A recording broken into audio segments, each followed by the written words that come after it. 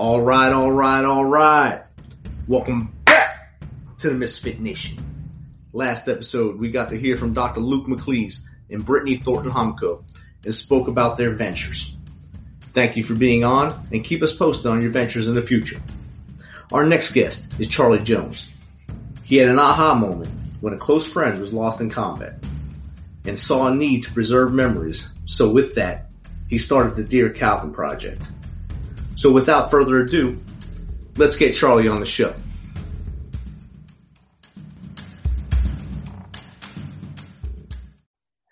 Hello, Charlie, and welcome to the show. Hey, how you doing? Thank you so much.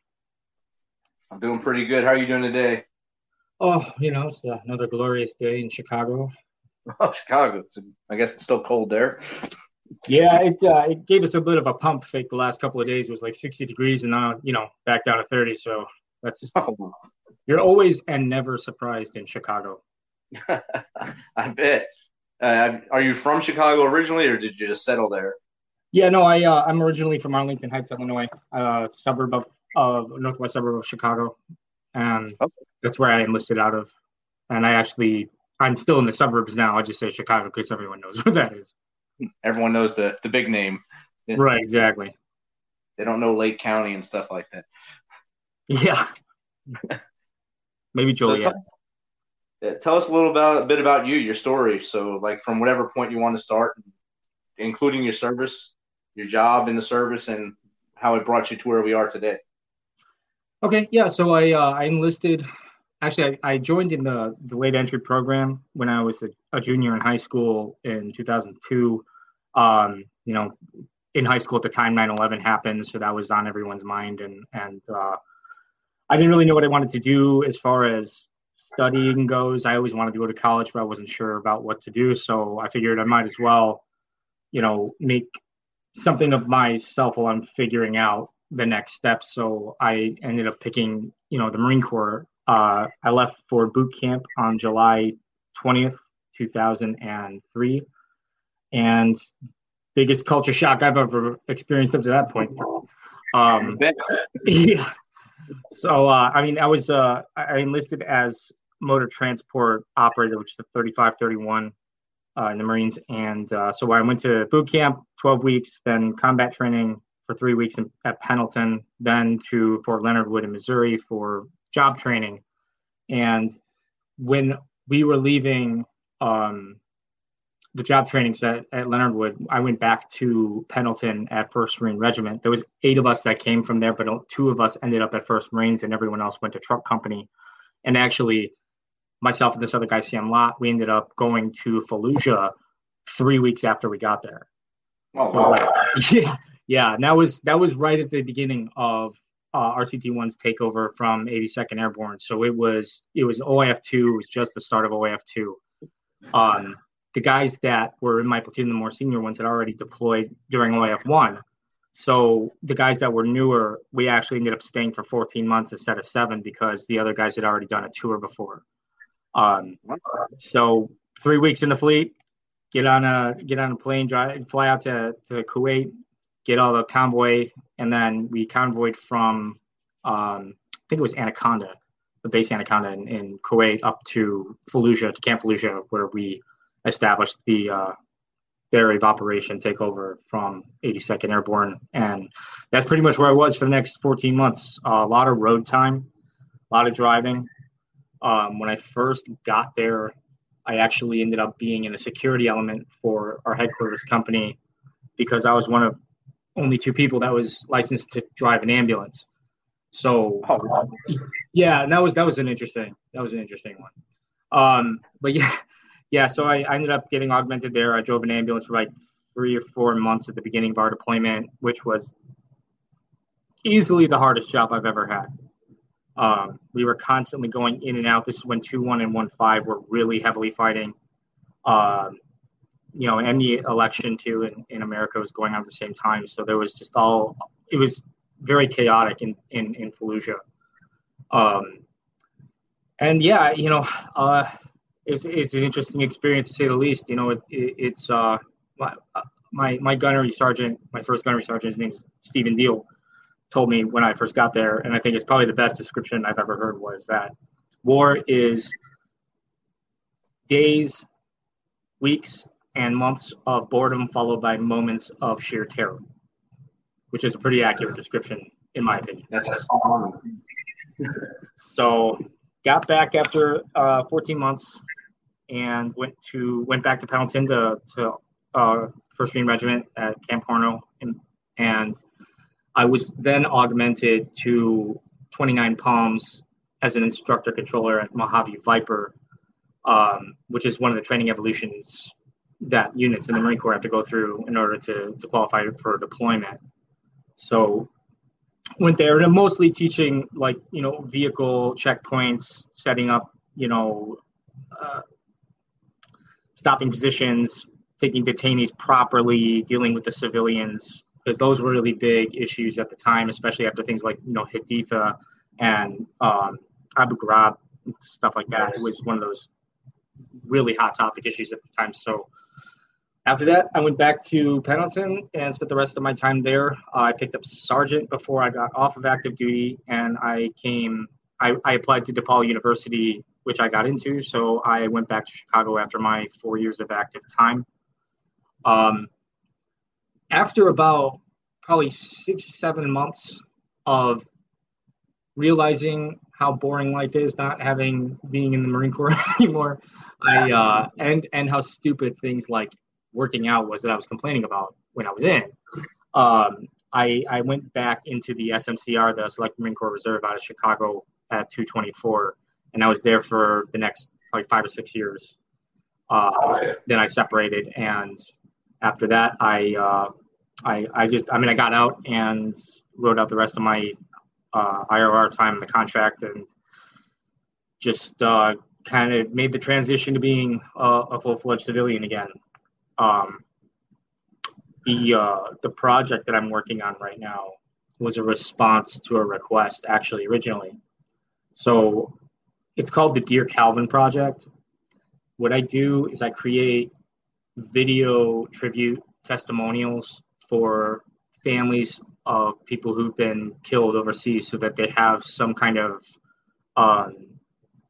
remembrance of who the person was. My first mentor, a guy named John Davis, and one of the guys that I deployed with, was killed in Afghanistan in 2013 by an IED blast during a convoy. And his son was 4 years old when he died. So he has very few memories of his dad, and that's just going to get worse over time. Helena, his wife, we were all friends. She reached out to a couple of us that knew him really well, and said, "Hey, would you guys mind writing Calvin a letter? Just talking about who John was, as a Marine, because she could speak to the husband and to the father, but not to the Marine. And as I'm sure the service becomes a lot of who we are in our identity." So I said, "Yeah, I'll definitely do that." I sat down to do it, and I just could not write. I stared at the computer screen for like 40 minutes the first time I tried to, and I just couldn't think of what to say. And I was also going through a lot of really bad issues myself at the time, and I wasn't handling stress very well at the time either. So I ended up just putting it off and forgetting about it eventually. I got cleaned up 4 years later, and I was talking about John on the anniversary of his death, and it had just hit me that I hadn't written that letter yet.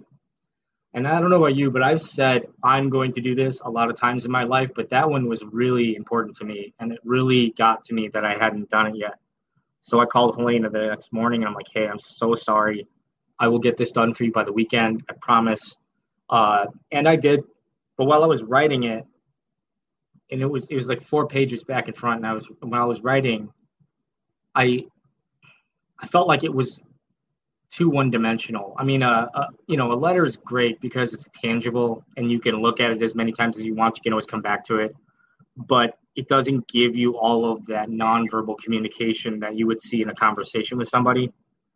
So, and I've given several speeches and things like that at friends' weddings, and I'm very deliberate with what I say when I say it to make sure that I'm not being confused for what I'm saying is not being confused in any way.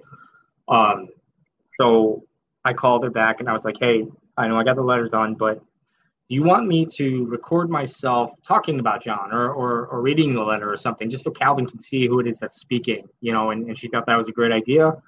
And when I just kind of off the hand said, do you think anybody else would want to do that? And she said, yeah, you know what, I bet I could find a couple of people.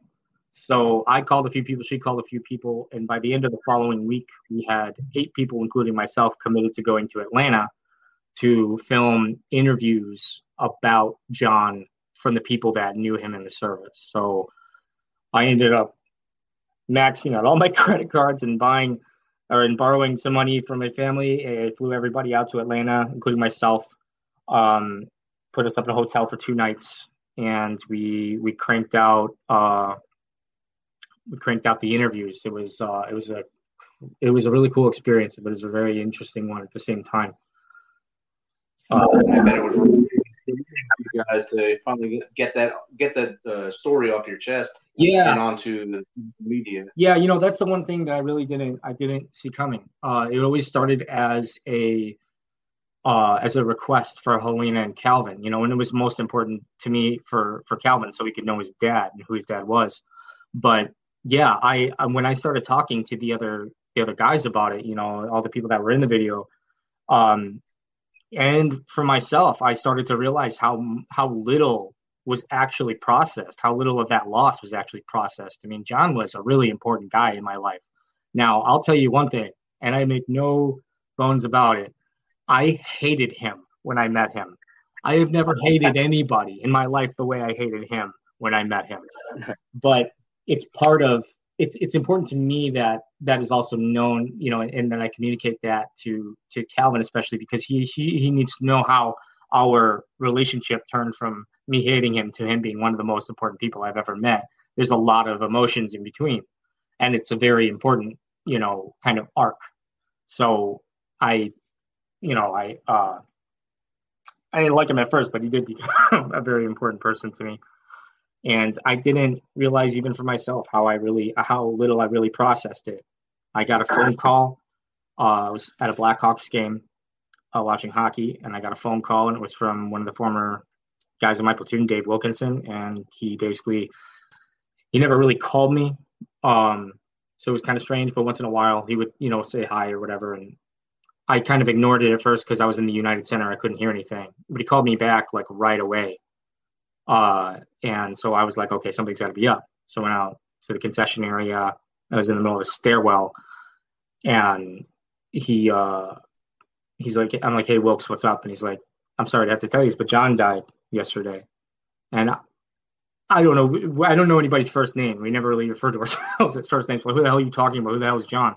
And he's like, Sergeant Davis was killed yesterday. And everything just stopped. I couldn't believe I heard that. And that really got to me. I was so stunned by that. He had to actually ask me if I was still there because I didn't say anything. And I was like, yeah, all right, I'll call you tomorrow. Thanks for letting me know. I sat back down. I don't remember who played the game. I don't remember what time we left. All I remember is on the way home, my dad, having seen that I didn't say anything for like the last 2.5 hours, asked me if I was okay. And all I said was, Sergeant Davis was killed yesterday in Afghanistan. And that was the only thing I said. And it took pretty much every ounce of my composure not to just completely lose it on the way back. That was the worst call I've ever gotten. I can imagine. So, in 2007, my best friend was back over in Iraq. We deployed together. We were there with you at the same time. We were with Big Red 1 in Ramadi at the same time you were in Fallujah. Yeah. And he re-enlisted, came to the 101st Airborne Division, and in 2007 during the surge, he was taken from us. And I got that call. I was at a Cush assignment where it was just me and my colonel and 300 civilians. And I got the call that he had got taken from us, and I couldn't do anything in the office, so I just walked outside and punched a wall and just yelled as much as I could outside to try to, I guess, process it as much as possible. It's a rough thing to go through. Yeah, it is. So I understand what you're saying. Yeah, and and I'm really sorry to hear that. I mean, you never want somebody to everyone stops when you hear KIA over the comm. Everyone does. Or when you hear when you get a Yes. phone call or whatever it is. I don't care how many times you deployed. You know, it's always a very difficult thing to deal with that kind of loss, especially when you're so close, especially deploying. Like you get to know people at such a higher level. You know, you have every stupid kind of conversation you can possibly have with people. All of the dumbest things they've ever done. It's you become a family, and it's terrible to have to go through that. So sorry to hear that. Appreciate it. So after you made the first video, and after that is when you decide to make it into a project, or how did that come about? So okay, yeah. So like we went to Atlanta because I had a friend named Dave Pickett. He's not like in Hollywood per se, but he does a lot of finishing color work for very high end productions that you've probably seen. Okay. Um, I told him about the idea, and I knew that he did things with videos, and I wanted to know like how I should approach it. So when I asked him about it, he said, "That's a great idea. Let me see if I can make some calls." So he called a couple of people he knew. He got a cameraman and a crew. He got a director. He got a sound engineer. He got an editor, and he also helped produce the first video as a gift for the family. So the video that's online right now, that's on YouTube and everything is actually it's like an HBO level of quality because of the amount of resources that went into it. Now it's the only video we've done to this point. But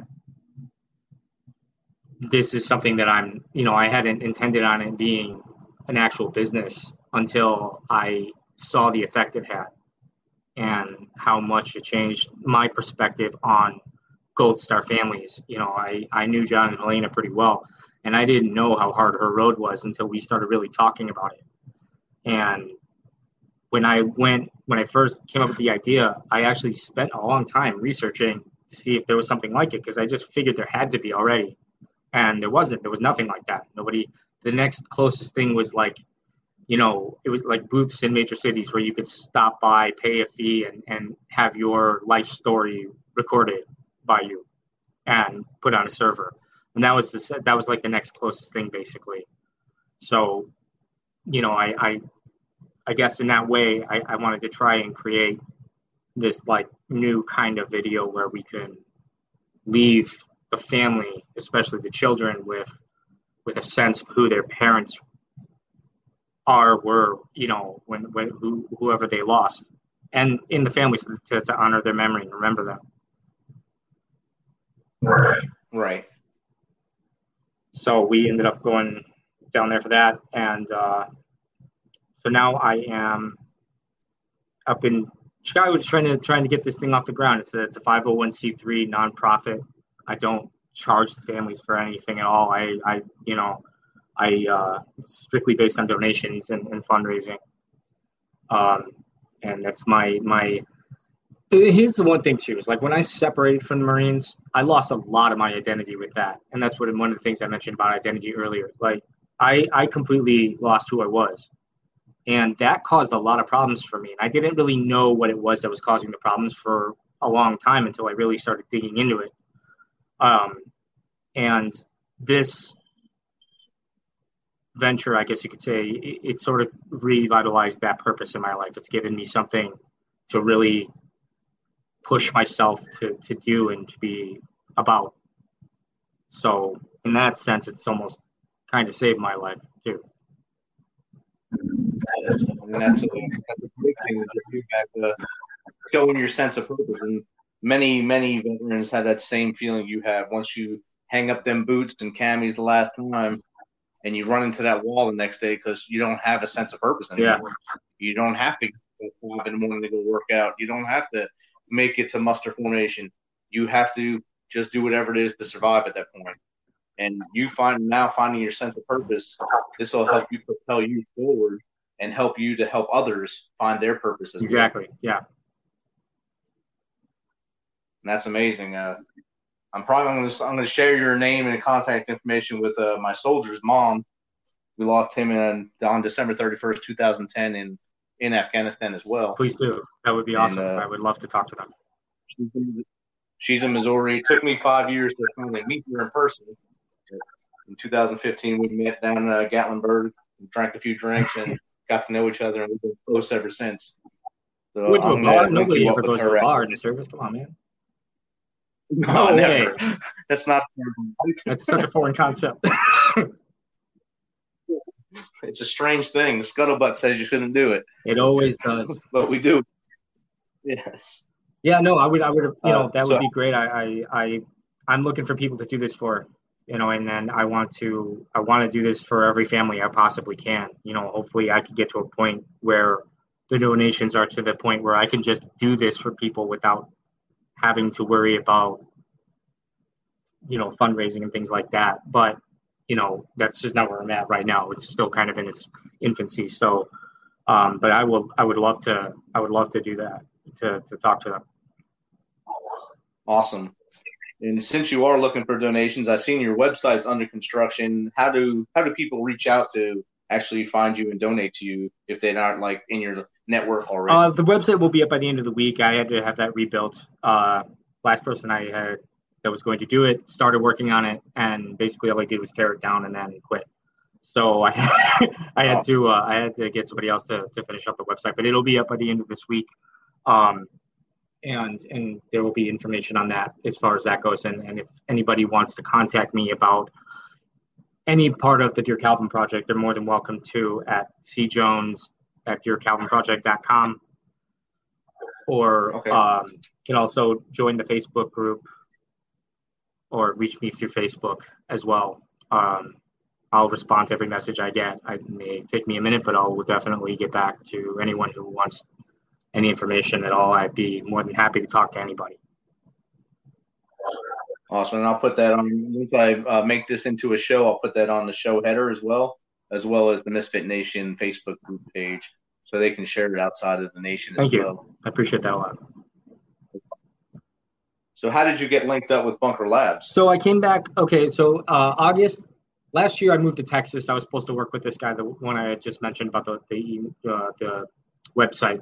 I moved to Texas right outside of Dallas to work with this guy, and ended up falling apart. So I came back in August, and I had to take a break for a bit because going to Texas, it put a huge strain on me financially and mentally and emotionally, especially the way things ended up. So I needed some time off. But what I was thinking about, I had talked to some people from Bunker Labs before, and I remembered the name. So I went on their website because I knew that they had a vague idea of what they were doing. I just hadn't really seen it in a while. And the first thing I saw was the veteran residence programs taking applications. So I just filled it out. I kind of not really expecting to get anywhere with it. And I got an email saying you've been selected. So that's how I got to be part of that group was when I applied for the veterans in residence, and they've been awesome. They really have been great. Yeah, they are a great organization. I love what they have done to help build the veteran entrepreneur network community, build the tribe. It's really helping everyone out, help each other. Because anytime you go on there, you can ask a question, and someone on there will have advice or know a person that can give you the advice to help you on your path to success. So it's a great outfit, great organization. Yeah, and I will say this too, because I'm part of a lot of entrepreneurial groups like on Facebook and stuff, and nobody has the kind of response percentage that Bunker Labs does. Everybody there wants to help. They really do, and they do actually do what they say, which is a very rare phenomenon when it comes to groups these days online. But yeah, no, they've been awesome. The resources, the classes that I've been able to take and stuff like that have all been very informative. And just like you said, making connections. It's a great group of people that all have a similar purpose, to continue moving forward in their lives. And as a veteran, it's nice to have that comfort level with people on the outside of the service. Yes, very, very much so. Because you already feel like they're part of your family already since they are veterans. So you feel comfortable talking to them anyway. So it's pretty awesome the way they Yeah, do it really is. The only unfortunate thing now is because of COVID, everything is remote, so you don't get to meet up. We don't get to do the actual musters like Yeah, they used exactly. to do. So it's a great organization. Are there any other veteran organizations that you have reached out to help you during this? Yes, there is Memories of Honor. It's run by a woman named Amy Coda, and she's been a huge help to me just in the way of that is another nonprofit, and they do fundraisings for families. They do like hikes and runs and stuff like that to raise money for families like that, and they have a great organization. But she's been really great about having time to help and offering advice and things like that. Because the nonprofit sector is slightly different, and there's some things that I really needed to learn the hard way, I guess you could say. But it's nice to have the guidance to get through those days, because it's like otherwise it gets very stressful sometimes. But yeah, no, she's been wonderful. A couple of the people in the group that I'm a part in VIR, Robert Dabney with Vet Park, he's been awesome. He's become a good friend, and some of the other guys, Pat Moore, they're with More Home Solutions, I think it's called. They've all been very helpful and open to whatever they can do to help me, which I've always been very appreciative of, and I always try to reciprocate. Awesome. That's great. So, the final question I have for you: if you can give advice to an aspiring or transition veteran or spouse, what would it be? Okay. For someone that's transitioning, I would just say give yourself time to acclimate. Don't be too hard on yourself out the gate. And really look for what you want your life to be about, and try not to focus it solely on your military career. It's something that I did, and it caused huge problems for me. Trying also to avoid bad habits. Like, for example, I was a very bad alcoholic for a long time, and that was one of the things that I was going through that was really hard. Trying to avoid things like those kinds of ways of dealing with stress. Try to find something more constructive than that. And that seems like an obvious thing, but veterans are very not apprehensive, but we don't usually like talking about our issues except with other veterans, and when you have a veteran that has like a substance abuse problem like I do, I didn't talk to anybody. So it was always just trapped in the prison of my head. And being, upset at why I wasn't moving forward and not moving forward. And there's a vicious cycle, I guess you could say. For somebody that is aspiring in business, learn everything you possibly can. Never turn down the opportunity to meet someone new, and never, ever burn a bridge unless it is absolutely necessary. Outstanding. Great advice. Charlie, it's been great talking to you.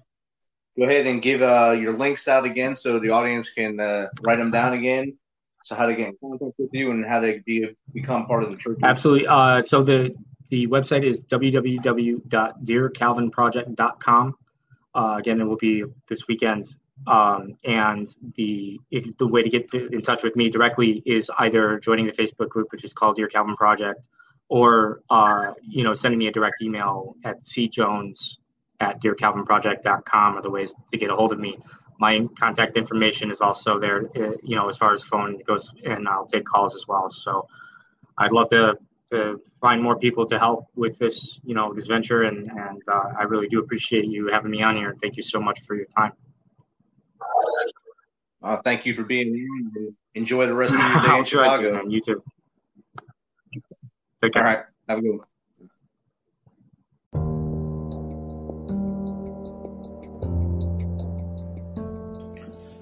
Well, that was a great interview with Charlie. Our second guest is Dennis Schrader, an Army veteran who saw a similar need to that of Charlie.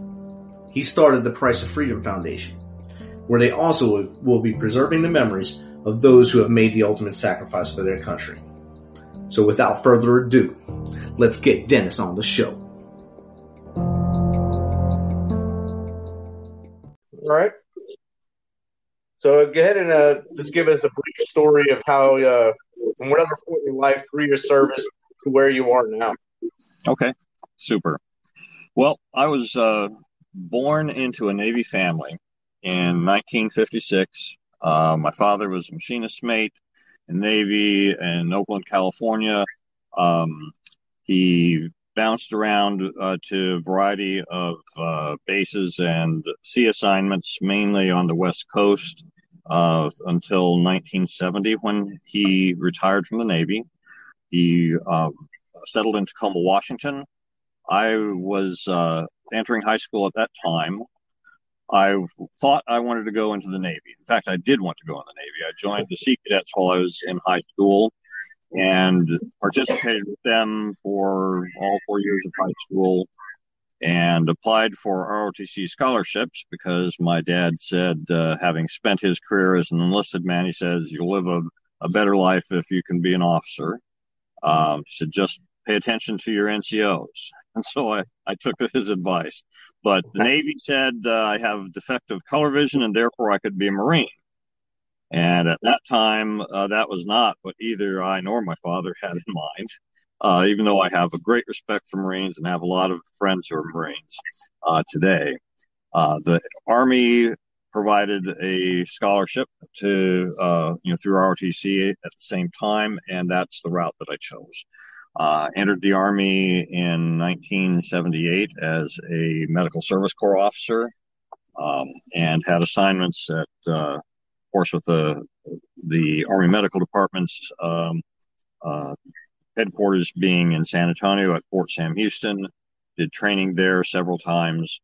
Had assignments at Fort Stewart and Fort Lewis, Washington. Had a short break in service when I stayed in the reserves and drilled as a member of a MASH hospital. Returned to active duty.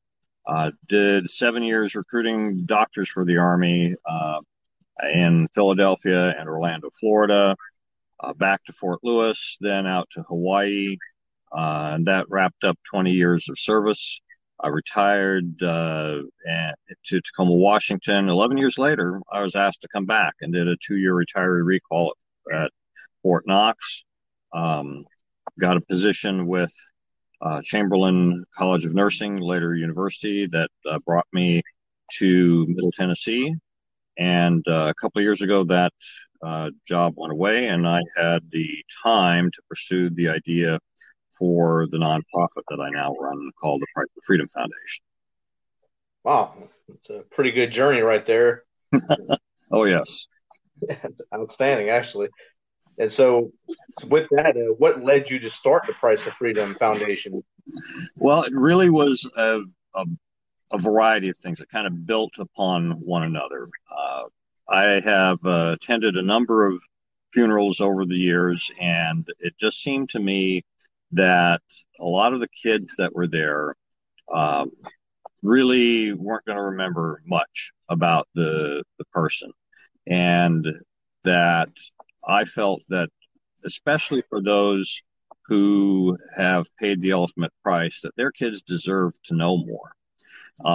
So that kind of was kicking around in my head for a while.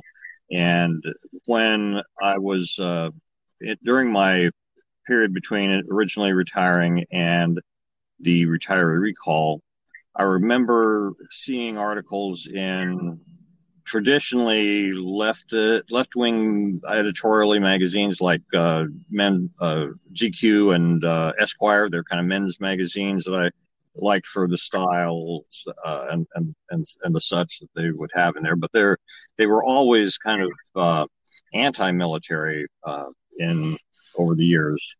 And I saw some articles that they wrote that were actually in-depth and very good about a handful of people who had fought and died in our wars in Afghanistan and Iraq. And I loved that.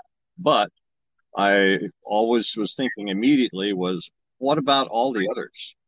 What about the soldiers and the Marines and the airmen that aren't being recognized? And what about their families? And so that was what really kind of was the thoughts behind it.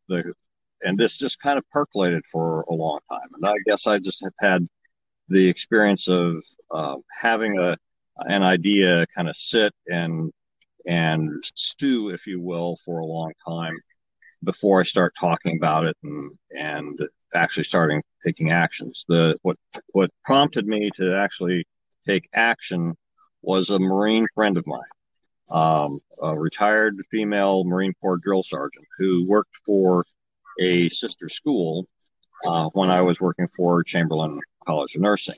And I was telling her about this idea that I had, that we should try to find as many people that knew the fallen as possible and interview them, collect those stories while they're still relatively fresh in people's memory, and create a biography that then can be written and given to the family so that they have something that can be passed on to future generations. And for me, I was just thinking, hey, this can't be an original idea. There's got to be somebody that's been doing this, and I just don't know where they are. So I ran it past her and a couple of other friends that I knew from the military, and just to get some feedback. And she said, "Love the idea, Dennis. Now get off your ass and make it happen." So that was really the genesis of taking action towards this. And that was about 2 or 3 years ago that we had that conversation. And since then, I've done what I can. I mean, it's like I knew that I had this idea. I knew that I wanted to honor those who paid that price to a degree that's higher than what is currently done. And I knew that I would probably get a lot of people that would say, "Hey, we like the idea too," but I had no background in running a nonprofit organization. I had no background in writing or publishing. I had no background in video or doing documentaries, because part of this that we want to do is to tell this story both in print and in video forms. But I said, I don't want to be the guy that at the end of my life says, "Man, I wish I would have tried something about this idea that I had." So a couple of years later now, I've got a few volunteers. I got a bunch of people that are following us on Facebook. And we are slowly putting things together. So we still have a long, long ways to go. But I believe this is a worthwhile endeavor. I'm definitely committed to giving all that I am and all that I have towards it. And hopefully others are going to say, "Hey, I want to participate and I want to help too." Well, definitely. This is a great endeavor. And as soon as I spoke to you the other day with our chat, I spoke to my soldier's mom. He passed in December of 2010 in Afghanistan. And I asked if anyone ever did this for her. And she said no. So she'll probably be reaching out to you here soon. And I'm sure I'll reach out to the rest of the platoon to get them involved to get the story out there. That would be great. We would love that. I mean, we've got a lot of different ways we can go with this, but our concept is that we want to have everybody that has anything significant, had significant interaction with them, to be able to sit down, probably through a Zoom meeting, at least while we're still in this pandemic situation. But we want to record that. We want to film that, because yes, we want to create the written word, but you and I both know we're in a video-centric society, much more so than a logos or written word society anymore. And I just believe that by getting that story out to a wider audience, and from the perspective of a third party, that the the sense that most military survivor families have that their loved one is forgotten and that their sacrifice isn't honored, that typically hits around 6 months to a year after the service member passes. I think we'll be directly addressing that. Because if we can keep those stories circulating and going, and new people seeing, this person, we don't want to make Superman out of regular Joes, but every person has something, has a story to tell. Every person had hopes and dreams, had a vision for the future that didn't really come to pass. But they did do things while they were with us. They touched people's lives. They succeeded at some things. They struggled with others. We want to tell that whole story because I think it's worth telling, and it's worth remembering. Absolutely, I agree with that. And with that said, you said 6 months. It took me 5 years to actually meet his mom. So okay. I met them while they were deployed. I went from Korea right to Afghanistan, basically, while they were already there. Met them. I lost him. I stayed in country in the fight. Came home and then PCS. I got ready to deploy again, then PCS. Mm-hmm. So my clock never stopped moving until basically I retired. Right. To finally meet her. Right. And since then, we've become real close friends. She's family to us. Now to get this for her would be great. I think I don't have much data on what this will do for soldiers like yourself who were the battle buddies, so to speak, of the fallen. The data that I got came from USUHS, the Uniformed Services University of the Health Sciences, who completed one long-term military survivor family grief study, and they were in the process of doing another. But they did a study of 16,000 families from 2011 for a 10-year period, which represented all active duty military deaths during that period of time. And it was that study that showed it was almost universal that these families had this sense of that their loved one was forgotten in that time frame, that 6 to 12 months. And of course, it's going to be different for each person, but of course, the exceptions to that would be like the Pat Tillmans of the world, his family, that get that national attention, and his story's always out there. That's probably never going to go away, and that's okay. But it's like I'd like to be able to address the regular Joes that don't get that kind of press. Yes, sir. That's the best. That's exactly right, because those who were not in the spotlight prior will never be in the spotlight unless they get something like what you're doing out there. Right. So that's awesome. So how many have you done so far, or have you accomplished a bunch? We are actually working on our very first one right now. Okay. I've met through another contact on LinkedIn, a Gold Star daughter. This story is about a Navy machinist mate, Alfonso Amos. He had been in the Navy for 18 and a half years, and he was lost at sea off the USS Kitty Hawk while it was sailing between Japan and Korea in October of 1998. And he had a son and 2 daughters, and one of the daughters, Jen, is the person I was put in touch with. And at the time, she was 10 years old, and her younger sister was only 5. And so they had actually been trying to piece some things together themselves to get a better picture of their father and the life that he lived, especially for the younger sister, because she had no memories of their dad at all. So we're in that process right now of identifying people who knew him. We have identified Force family members and one person who was his best friend while he was in the Navy. But I'm having a real struggle with trying to get records right now. The Navy only provided her with the certificate that identified the casualty, the casualty notification of what the time, etc.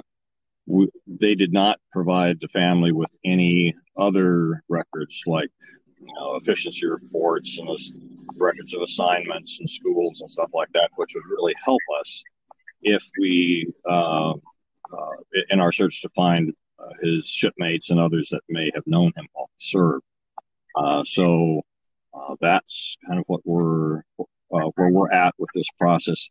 For each story that we tell, we believe it's going to take about a year to number one, find everybody, reach out to them, complete the interviews, and then have those transcribed and provide all of that to a writer who would then write the biography, and then of course go into publication and the like. So it's probably about a year's worth of fairly intensive effort that's going to go into each of these.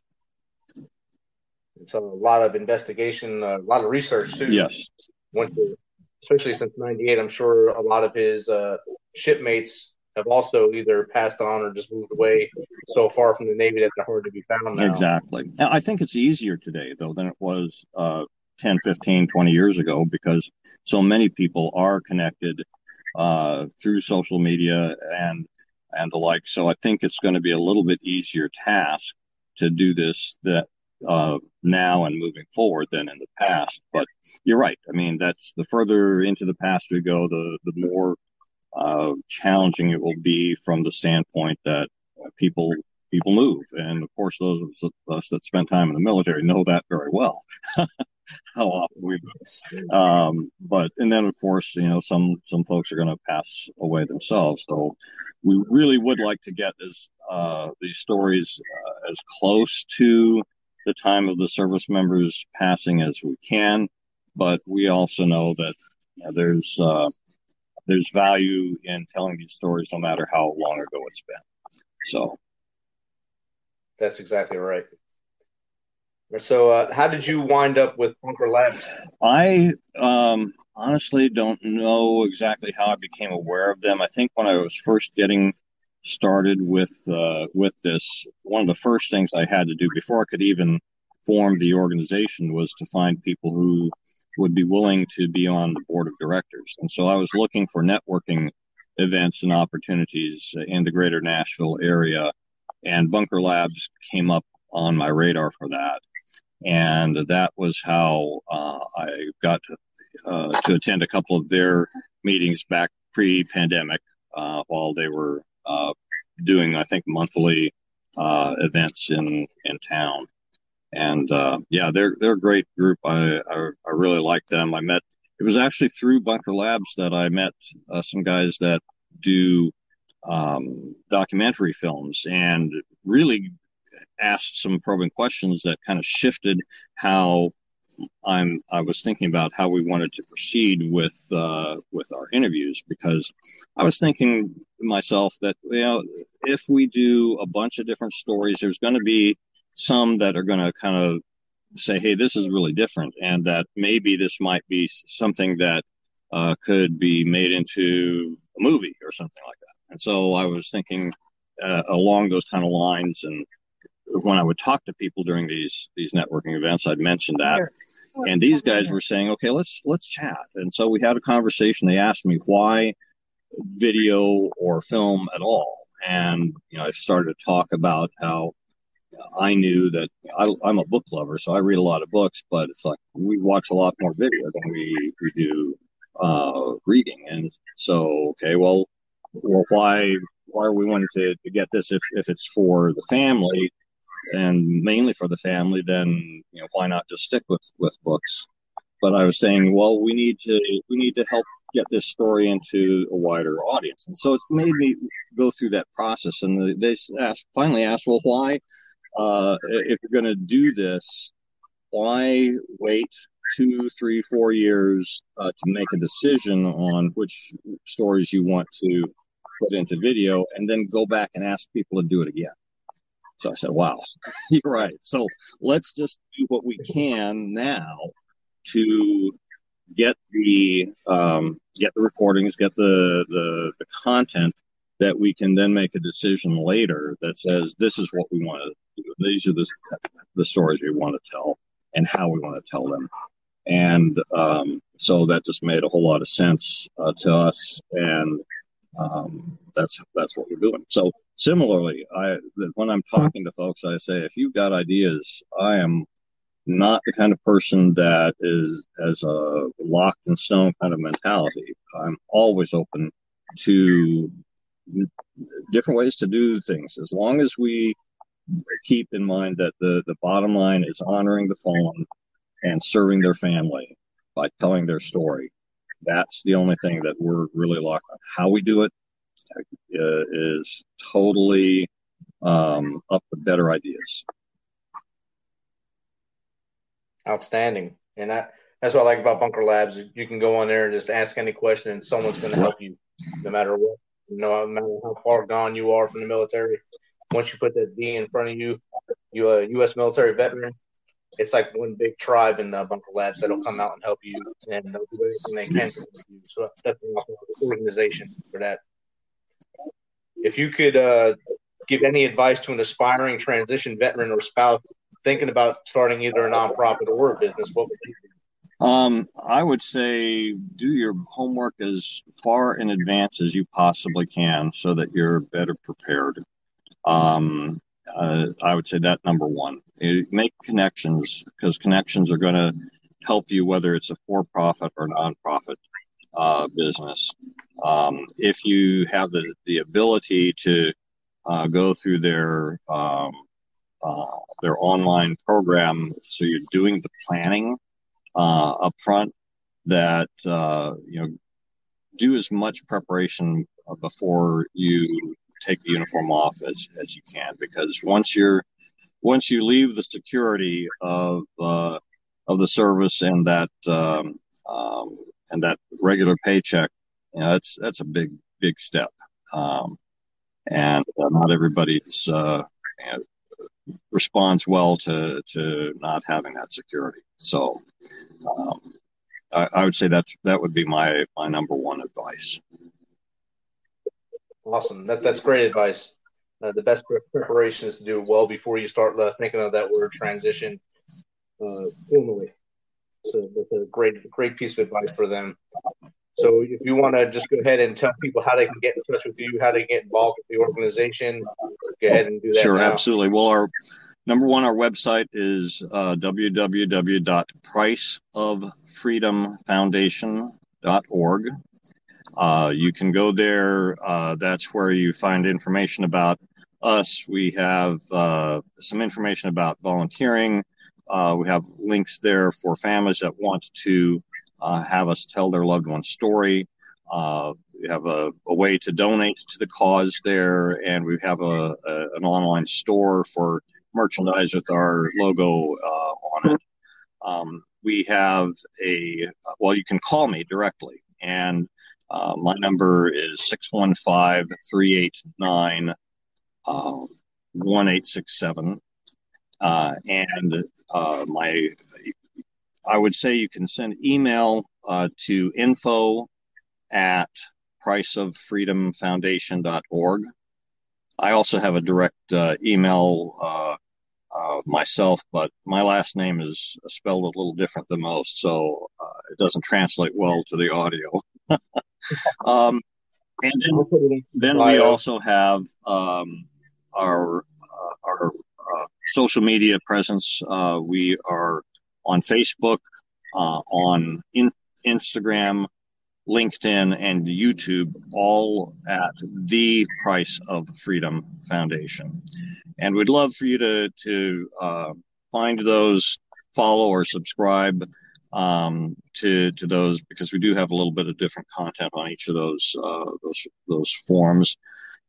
And as volunteers, I mean, you mentioned research. We're definitely going to need people to help us do research. I could definitely use somebody who has video editing skills so that we can put these interviews together into into video that's going to be interesting for people to watch. It'll catch their attention through social media and make them want more. I could definitely use somebody who's got graphic artist skills and abilities on our store. We just have our logo, and I'm really proud of our logo. But I see other organizations out there that have these graphics and shirts and sayings, and man, I get jealous because it's like, man, I wish I had something like that. We could pretty much any skill that a person has that they feel they have some time that they would be willing to partner with us to help us move this forward. We can use your help. So just reach out to us, and we're glad to have you. Awesome. Thanks for being on, Dennis. Thanks for taking some time away from your family right there. And I look forward to talking to you in the future once you get your first stories done and see how things are going at that point. Excellent, Richard. Thank you so much. And yeah, we'd love to be able to chat with that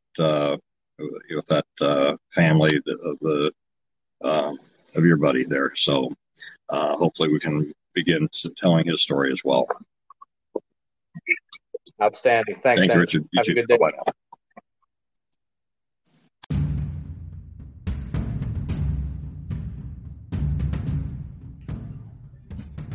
Well, that is another great episode. Charlie and Dennis, you were amazing to talk to and learn about your stories and, of course, your passion. We appreciate both of you for taking the time to come on and share your stories. On our next episode, we will talk to a few more veteran-owned business owners and see what their ventures are and their passions and, of course, their story. As always, thanks for taking some of your time to spend with us on the Misfit Nation. Be sure to hit that subscribe button and share the link as much as possible. We appreciate you. Till the next time, as always, be humble, stay hungry, and keep hustling. We are the Misfit Nation.